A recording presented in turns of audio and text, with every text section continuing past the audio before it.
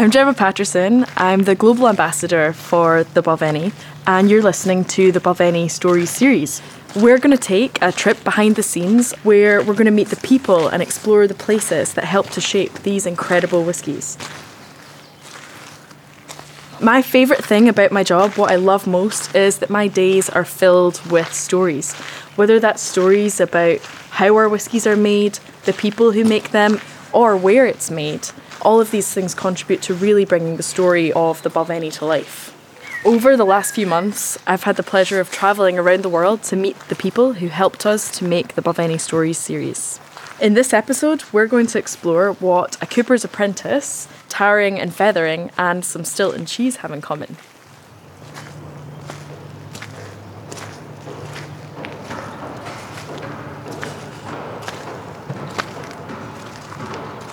This story is all about oak and the barrels that we use to make our whisky.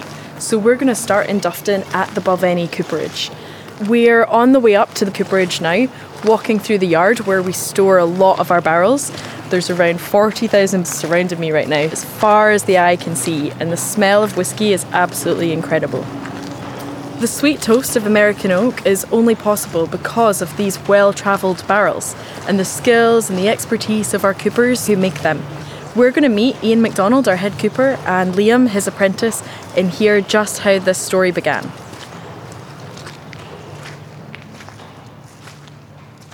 Ian, we're standing here in the yard where the very barrels arrived to create the sweet toast of American oak.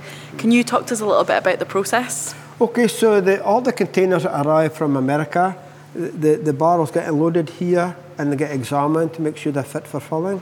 This special container come in. Once we checked them, they didn't have the heavy char like the normal bourbons do, as they were a new barrel. They were only toasted. They've just been given a really deep toast. That's right. So myself and Kelsey, our apprentice malt master, decided we could do a special experiment with this ones, and we'll give them a second toast. So they got a deeper toast, and the apprentices, they would remove the ends and they would dig them over, and they'll get them. The heat would be applied to them, just give them a second toast to improve the quality and make it a different type of variant. This is something completely unique that we've never done before. That's right. The new barrels that arrive on site, we've never given them a second toast before. So this is quite unique. So I'm sure we're going to get a good taste of whisky coming out of them.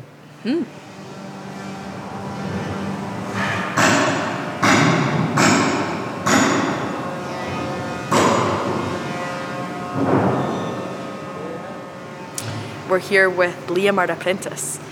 What's your day-to-day like, Liam? What kind of jobs are you working on as apprentice here?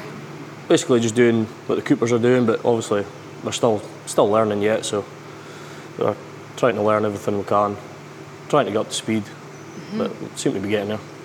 And I think probably for a lot of people listening at home, they wouldn't realise how dedicated you have to be to study an apprenticeship to become a cooper. It's 4 years, right? You're embarking on. After the third year, you get a trades test, and then after that, you be a time served cooper when you're through your test. I think as Liam's forgot about the most important part after the trades test. It's all right saying you complete your apprenticeship, but the coopers have a lot more to do than just get your ticket at the end of the apprenticeship. I think Liam's omitted the tarred and feathered part, which is a very important ritual to the whole coopering in the industry. I don't think there'd be a cooper that hasn't been tarred and feathered. If he hasn't been tarred and feathered, he's not really inducted into the ritual of the cooperage, right? So tarred and feathered. Tarred and feathered, right? What does that involve? Tell me. So for Liam, he'd be repairing like one of these casks over there, the big puncheon, right? And whenever the coopers think it's time for him, we just grab a hold of them, throw him into the cask that he's just repaired. But they would have a special mix of a concoction all ready for him to pour over him. Maybe treacle, charcoal, just everything, even flour. Then they cover him with all this gunge, just tarred and feathered him. We don't use feathers, but just the gunge of the day, just dunk him over it. Then just roll him around gently in the cask. You can understand gently for a cooper. What a day to look forward to celebrate completing your apprenticeship. That'll be a good laugh. It is, yeah. Do you remember the day that you were tarred and feathered, Ian? I remember it very well, and I've still got pictures to prove it. It's good fun. I did my trades test. I was one of the first ones in the Federation. It's just basically a test. You build a barrel, pair a sherry butt, Yep. cut in an end, and they'll just ask you different questions on coopering.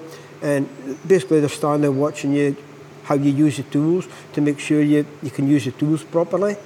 And so after you've done your trades test, then it just gives you opportunity to be self-sufficient, basically. You've still got a cooper, you're still learning, you never stop learning. There's always easier ways of doing things, and as I say, practice makes perfection. Okay? So that's what Liam and Jack have still to look forward to. Okay? I am unfortunately, I actually am a trades tester, right? So I go around the different cooperages in the area, trade testing the other apprentices, right? I won't be able to do Liam because he's learning by us here, but here we'll get somebody from another independent cooperage will come and assess Liam and Jack.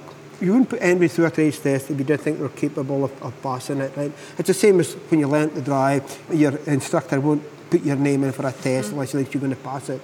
So it's the same with apprentice. And the third year, they're quite competent in passing trades test. So you've had many, many, many coopers over the years that you've tested. Well, we've tested quite a few, yes, but there's it's quite good just now because there's quite a lot of apprentices just a number of years come into the trade, so we're quite busy trade testing just now. The cooper industry is thriving along with the whisky industry. The whole business is booming just now. So to meet the demands of the whisky industry, most cooperages are employing and learning more apprentices. There's just not enough coopers now to go around to do all the work. Okay? And we're all getting older as well. Okay? Yeah, bring some fresh blood in. That's right. But the incredible thing is, this is an art and an ancient skill coopering. It goes right back to ancient Egyptian times, right? That's right. And these techniques have been passed on from generation to generation to generation. That's right. The barrel builder thing, well, most of your consumables were transferred in barrels before in the cargo ships. And there's even coopers on the cargo ships. Now, I think there's only about just over 200 practicing coopers, production coopers in Scotland just now. So we need to learn these guys to keep the craft alive. We're lucky to have apprentices like Liam and Jack showing the skills that they want to carry on this traditional craft. When did you start, Liam, again? Just under a year ago, start of July last year. Okay, and your tools are very important, right? Yeah. Can you talk to us a bit about your tools that you use? Well, the first day I started, I looked at the tools and I thought, what am I meant to do with that? But after a few weeks, you get used to it because you're using them every day. So after a few weeks and then months go on, your hammer molds your hand. Yeah. So you grip your hammer. When you pick it up, you can't it's your hammer, but if you pick up somebody else's, you'll never be able to feel the same in your hand and that. The same with your driver that you hit for tightening hoops, it's the same. You mould your hand. Becomes an extension of you. Yeah. And you have the same workbench you work at every day as well, right? Yeah. Same bench, yeah. And the apprentices are quite lucky as well because they don't actually have to purchase their tools. The Cooperage Federation gives every apprentice with a set of tools.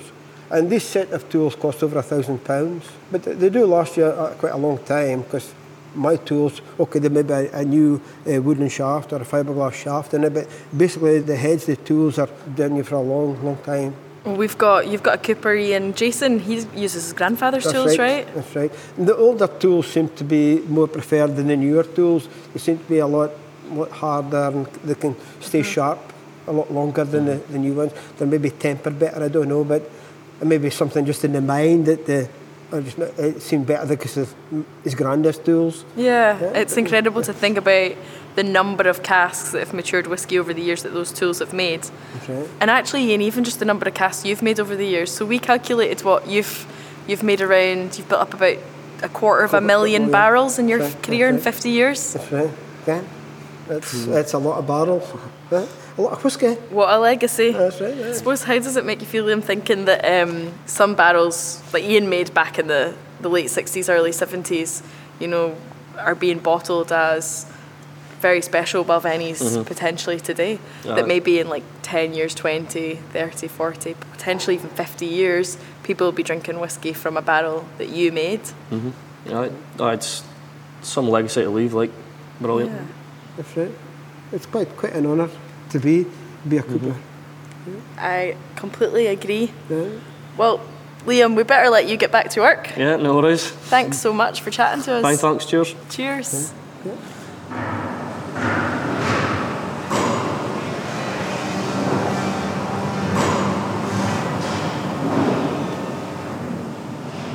Ian, tell me, so it's a big year for you this year. In a few weeks' time, you're going to be celebrating your 50th anniversary with us. That's right. I started way back in 1969, and I started as an apprentice cooper, although I didn't start my apprenticeship when I was 16. Left the school at 15, came here at 15 with a view to becoming an apprentice cooper. Yeah. And what date in April did you start? I started the 29th of April, 29th of April, 1969. So here we are, with the 29th of April, 2019 just approaching. And do you think the team are going to do something special for you for your 50th? I'm sure they will. Retar and feather? Round two? I don't put any ideas into their head. I will absolutely put those ideas into their heads. You'll be pouring the buckets over. I'll come in with my guns. That's right. And a bag of flour. No, it's we've got a very good team in the Coopers here, and they're a nice team to work with. And you must have a lot of love for what you do to have done it for so long. It's something that you grew up with. You've got the passion for the wood. Because, as I say, when I left the school, I wanted to work with wood and metal. Yeah. Right? So there used to be 2 cooperages up the town, and I used to go down there and watch you guys making the barrels. When you were young? When I was when I still at school. Yeah. I used to go down, and they worked late at nights and worked Saturdays as well, so you could watch them, and it was really good to watch. Yeah? And I just fancied doing it. So I just before I left the school, I came down to see the manager at the distillery, asked him if there was any chance of getting an apprenticeship. So I just left it a wee while, and I got a phone call. Well, my mum got a letter saying for me to come down and get an interview, and I left the school at Easter and just started straight off. So I never regretted it. It's been good. It's been good. Yeah.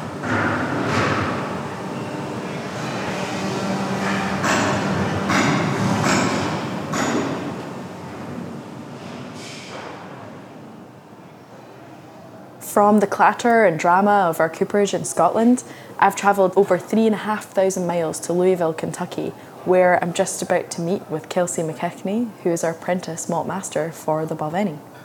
Kelsey works alongside our malt master, David Stewart, and is an exciting young voice in the world of whisky. She's played a big part in the making of the sweet toast of American oak and has joined me in Kentucky to help tell this story. Here we are in Louisville in Kentucky in an iconic bar. Kelsey, it's quite an incredible job that you have. Can you tell us a little bit about how you got into it? Yeah, of course. So I started working at William Grant & Sons about 6 years ago. I studied sciences at university, and I always knew I wanted to work in a lab.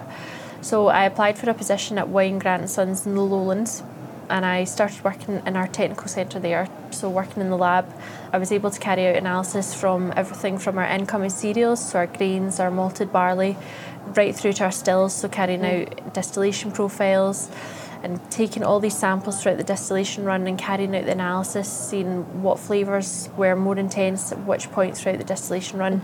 And I loved it. The amount of knowledge that I gained working in this position was just fantastic. But I'm a little bit greedy, and I used to see people in the lab doing nosing, and I always thought, well, I want a bit of a go at that. I always loved the smell of whiskey. So I started the nosing panel, and I seemed to be quite good at being able to pick out the different flavours in the spirit. You seem to be quite good. It's not bad at it. So humble. So I started working basically more in our blending team. So not before long, I started working more for Brian in terms of actually different spirit that we had, a lot more in Glenfiddich whiskies as well. How can we make the same unique flavour profile of each spirit? So I mean, I was so lucky that I was able to work across all of our single malts, our blends, blended malts, and actually creating that unique flavour profile in each one of our spirits. And for me, it's something that I absolutely love. When we talk about different flavours that we enhance in the spirit, I think a lot of people don't realise how much actually goes into it. how can we draw out more intense flavours from different wood types, and how can we really narrow in on that sweet spot throughout a distillation run to really capture a really fruity flavour or more citrus and these sorts of things. So, and that's something that David's done an incredible job with. Oh, absolutely. All of his experimentation with cask finishing over the years. Yeah, I mean, I couldn't think of anyone else to be able to learn the art of blending Balvenie whisky from than David Stewart. He has worked at Wine Grant & Sons for 56 years, so if there's a tale or a nugget of information, then David knows it, so I'm going to pull it out of him one way or another. So, no, I've been so lucky, and it is great working alongside him and actually learning really right from the horse's mouth, if you like, about cask finishing, how we actually marry these different flavours together. Even things like every month we do our cask finishing. So that's basically any time that we fill spirit into its finishing wood type. So Balvenie 14-year-old Caribbean cask, moving into those rum barrels for 21-year-old portwood when we actually move into the port pipes. As soon as we fill the spirit into these casks and we start sampling, so every time the samples come down, we nose them, and it's based purely off of what we pick up in our nose when we've hit that sweet spot. So the analysis is great. We always carry out the analysis as soon as we receive the samples as well, but our nose always has the final say because it's the strongest instrument we've got. Is there anything unexpected about your job? One of the most surprising things people wouldn't expect about this role is how strict we are with the different smells and the aromas in the nosing room. So a typical day for me, I wouldn't have coffee before I'm about to nose because just the smell. You cope without coffee in the morning? I know, you learn to survive. I wouldn't wear perfume to work either, it would be too overpowering. I obviously would wear unscented deodorant as well because you don't want any aroma in the sample room at all. So we're really strict with what aromas we have in there because we want a really clean room and only the smell and aroma from the spirit to come off. And when I think back about actually learning to train my nose and actually learning how to blend whiskey and how to marry different casks together, I was working day in, day out with Brian Kinsman, who's Wine Grant & Sons master blender. And on this particular day, I knew that there was definitely a sweet smell of perfume and it was coming from me.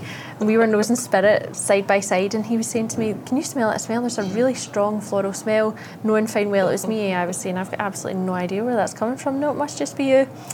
And as the day was progressing, I could feel and smell that it was getting even stronger, to which Brian turned around to me and said, "This must be you." And I was like, "I know, it's me," but because I was so embarrassed, I was getting warmer and the smell was getting more intense. So needless to say, that day we didn't get too much nosing done because the whole room was an overpowering perfume smell. Oh, Kelsey, that's hilarious.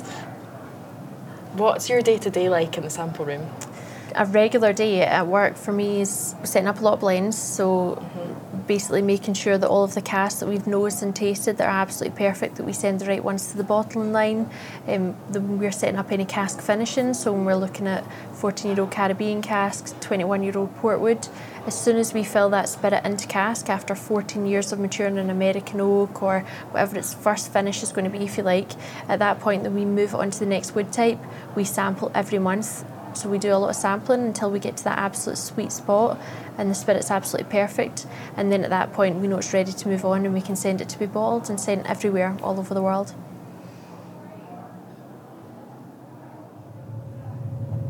Kelsey and I are on our way from Louisville, Kentucky, out to the Kelvin Cooperage to meet with owner Paul McLaughlin. Kelvin Cooperage was founded in the early 60s by Paul's dad, Ed McLaughlin. In the early 90s, the cooperage was taken over by Paul's brother Kevin, and Kevin and Paul then moved the cooperage to Louisville, Kentucky, right in the heart of bourbon country.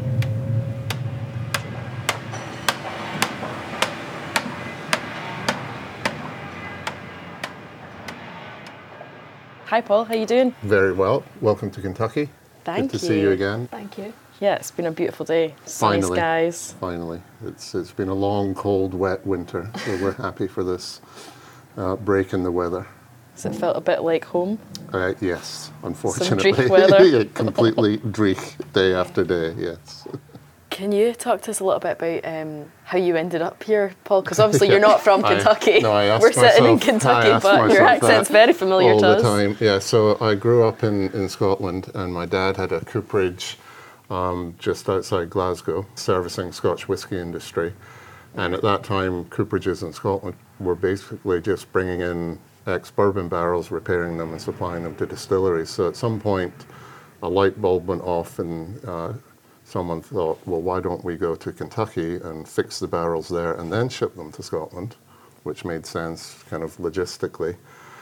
So my brother moved here in 1991 and started Kelvin Cooperage Kentucky, and then we focused everything on Kentucky, closed the cooperage in Scotland, and run everything out of here. So we've been here since 1991.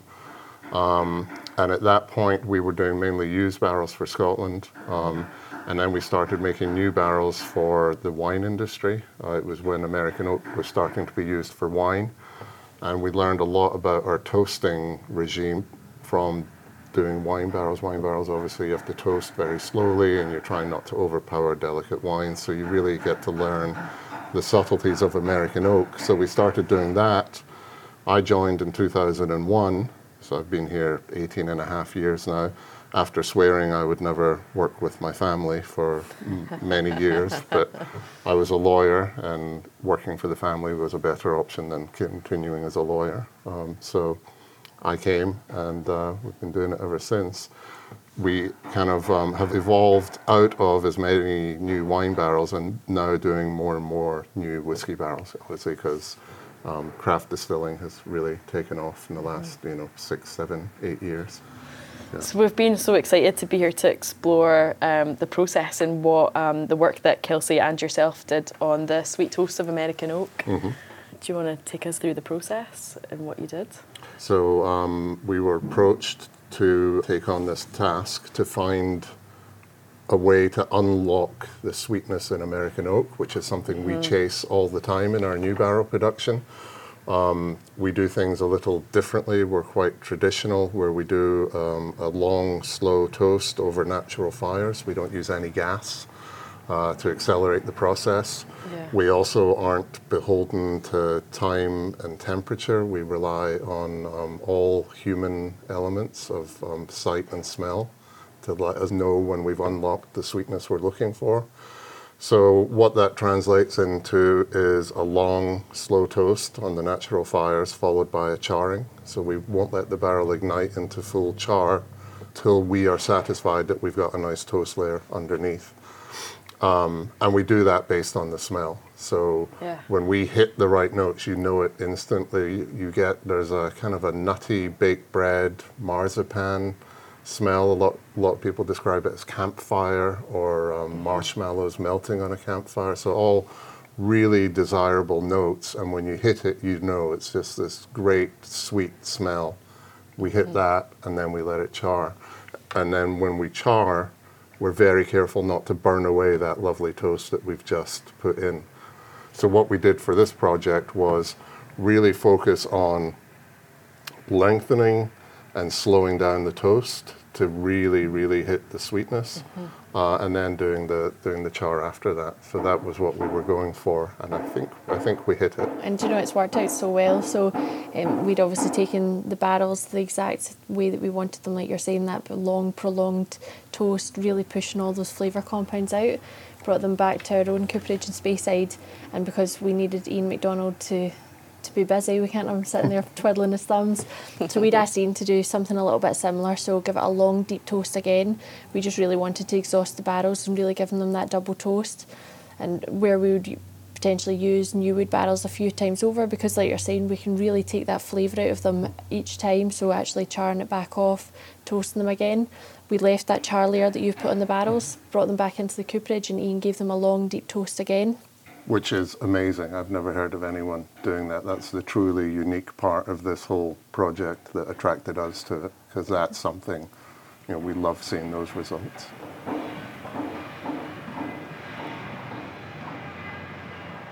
Okay, so Paul, if you don't mind just showing us around and taking us on a little walkthrough of the cooperage. Yeah, so we are full service cooperage, used barrels and new barrels all in one location.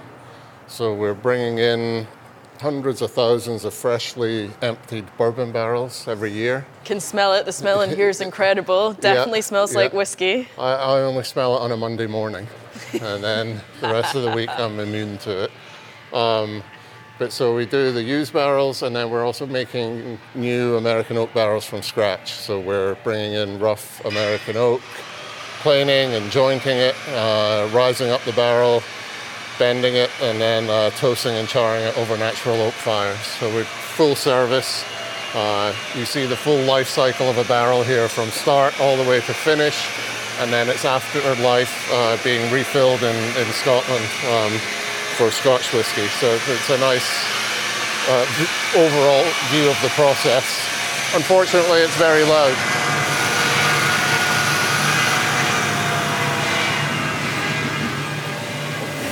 You're starting to smell some of the toasting as we get nearer the fires. Just a real bustle of activity. The rate at everyone's working is amazing.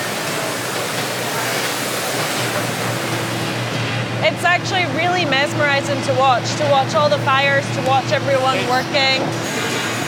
It's amazing the amount of work that goes into it. When we get the barrels back in Speyside, Yeah. I mean, it's not that anyone doesn't think there's a lot of love that goes into it, but I mean, really, It's a very primal process. We've got water, fire, we've got wood. It's just very old-fashioned, traditional, and you do get mesmerised by the fire.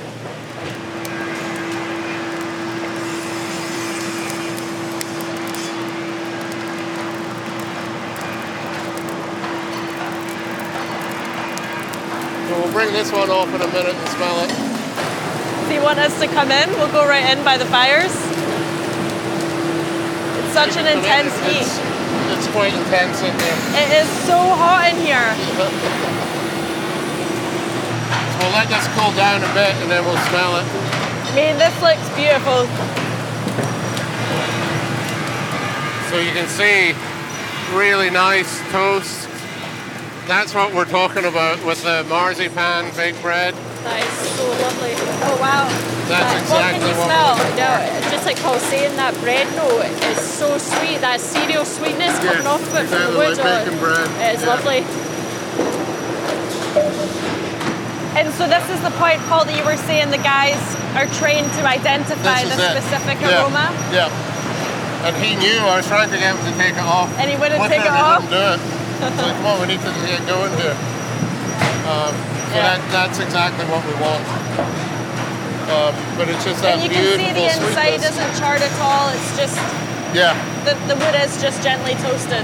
Yeah, and that's because we're doing it deliberately, gently, keeping the fires low. Yeah. Doing everything we can to not let it ignite until we're ready for it to ignite. So that's exactly what we want. Even now, starting to smell it, it's really, really sweet. So we get asked a lot when people ask what the difference is between a toast and a char. Yeah. See, whenever we talk about basically is how long we're going to keep the heat on and how intense it is, do you find this sort of process that it's easy to control? So like with this barrel, put it back on for a toast. Yeah, and because we were doing all sorts of different toasts for wine, this is something we're really comfortable doing, and feel like we do have a measure of control, even if it doesn't look like it. We kind of have it under control. Don't worry, you're preaching to the choir. It's absolutely mind-blowing to me. There's nowhere else that we can go where we'll see them do this over natural oak fires in Kentucky. Yes, probably not. Most of the people that are making a big volume of whiskey barrels will use gas because it's much quicker. Yeah. So our production is definitely limited by doing this, but we think it's worth it. Oh, definitely. The value in doing this and the aroma coming off the barrel is it's volumes, fantastic. isn't it? Yeah, and it's still lingering there. Yeah, it's changing as well. I've never smelled anything like it. Yeah.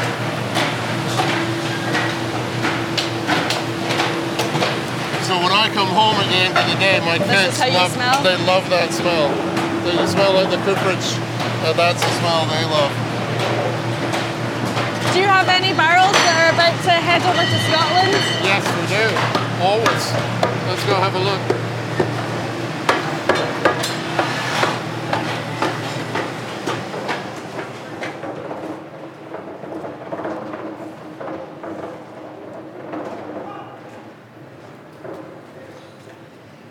So here we are outside now. We're on the loading dock, and that noise you hear is the barrels being rolled along the loading dock. They've been freshly emptied, so that barrel held bourbon until yesterday afternoon or this morning.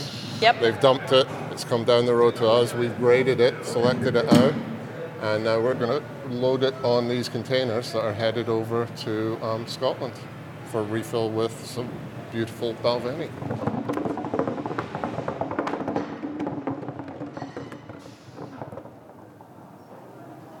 Well, Kelsey, it's been a great day. I don't know about you, but I feel ready for a dram. Oh, definitely. So we've got a bottle of the Sweet Toast of American Oak, and this is the first bottle to be poured here in Kentucky.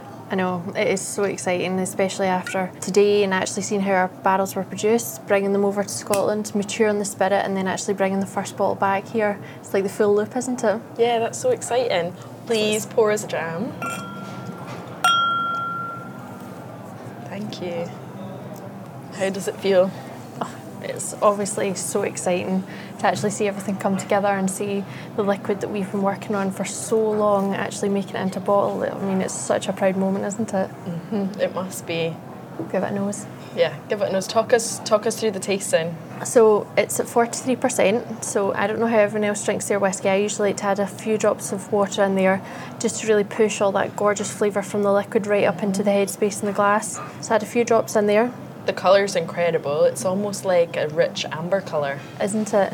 And it's, I mean, like we were talking about with those new wood barrels and giving it that deep char, that twice toasted char layer, as soon as the whiskey touches the inside, as soon as we get that contact with the wood, you just see the colour intensify straight away and we can see it. It's beautiful. And it's only a couple of months, right? It is, yep. We keep it in there about 12 weeks just until we can get the exact flavour profile. So anything between 9 and 12 weeks for us is perfect. So 12 years in that first fill bourbon barrel, yep. And then 9 to 12 weeks in the Kelvin cask. Exactly, in our brand new American Oak barrel. Mm-hmm. Well, cheers. Sláinte. Sláinte. Here's to you. So in the nose, it's definitely those rich, fruity flavours. So everything that's iconic about Balvenie, so all those lovely, deep toffee, marzipan notes are really complemented so well with the new American Oak. And because it's never touched any other spirit in its life, it really gives off that intense coconut flavour. So we get all those lovely, beautiful Balvenie flavours, and then right off the back of that, we get a light citrus and all those toffee and mouth-coating citrus sweet flavours coming through. Mm-hmm. Okay, a wee sip. It's lovely. So again, that intense fruitness, like all those toffee flavours that we're talking about, everything that's really unique to Balvenie. You get that really lovely sweetness, that mouth-coating effect, but then off the back of that you do get more of a marzipan, those vanilla notes coming through, and that light coconut. It's really beautiful, lovely and sweet. It is. Juicy and sweet. Absolutely. And just that long-lasting sweet aftertaste, it's really beautiful.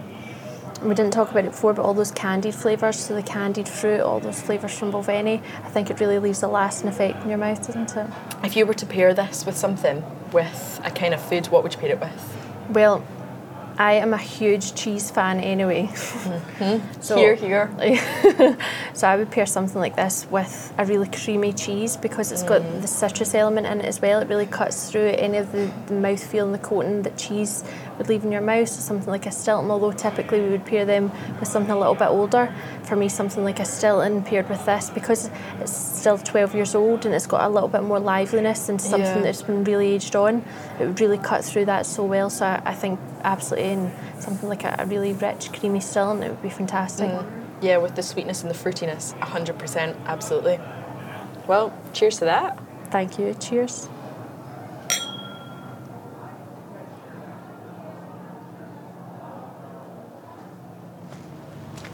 That was the story of the people and the places that made the Sweet Toast of American Oak. It was such a pleasure to meet Ian and Liam at our cooperage, travel to Kentucky to meet with Paul, and get to know Kelsey along the way.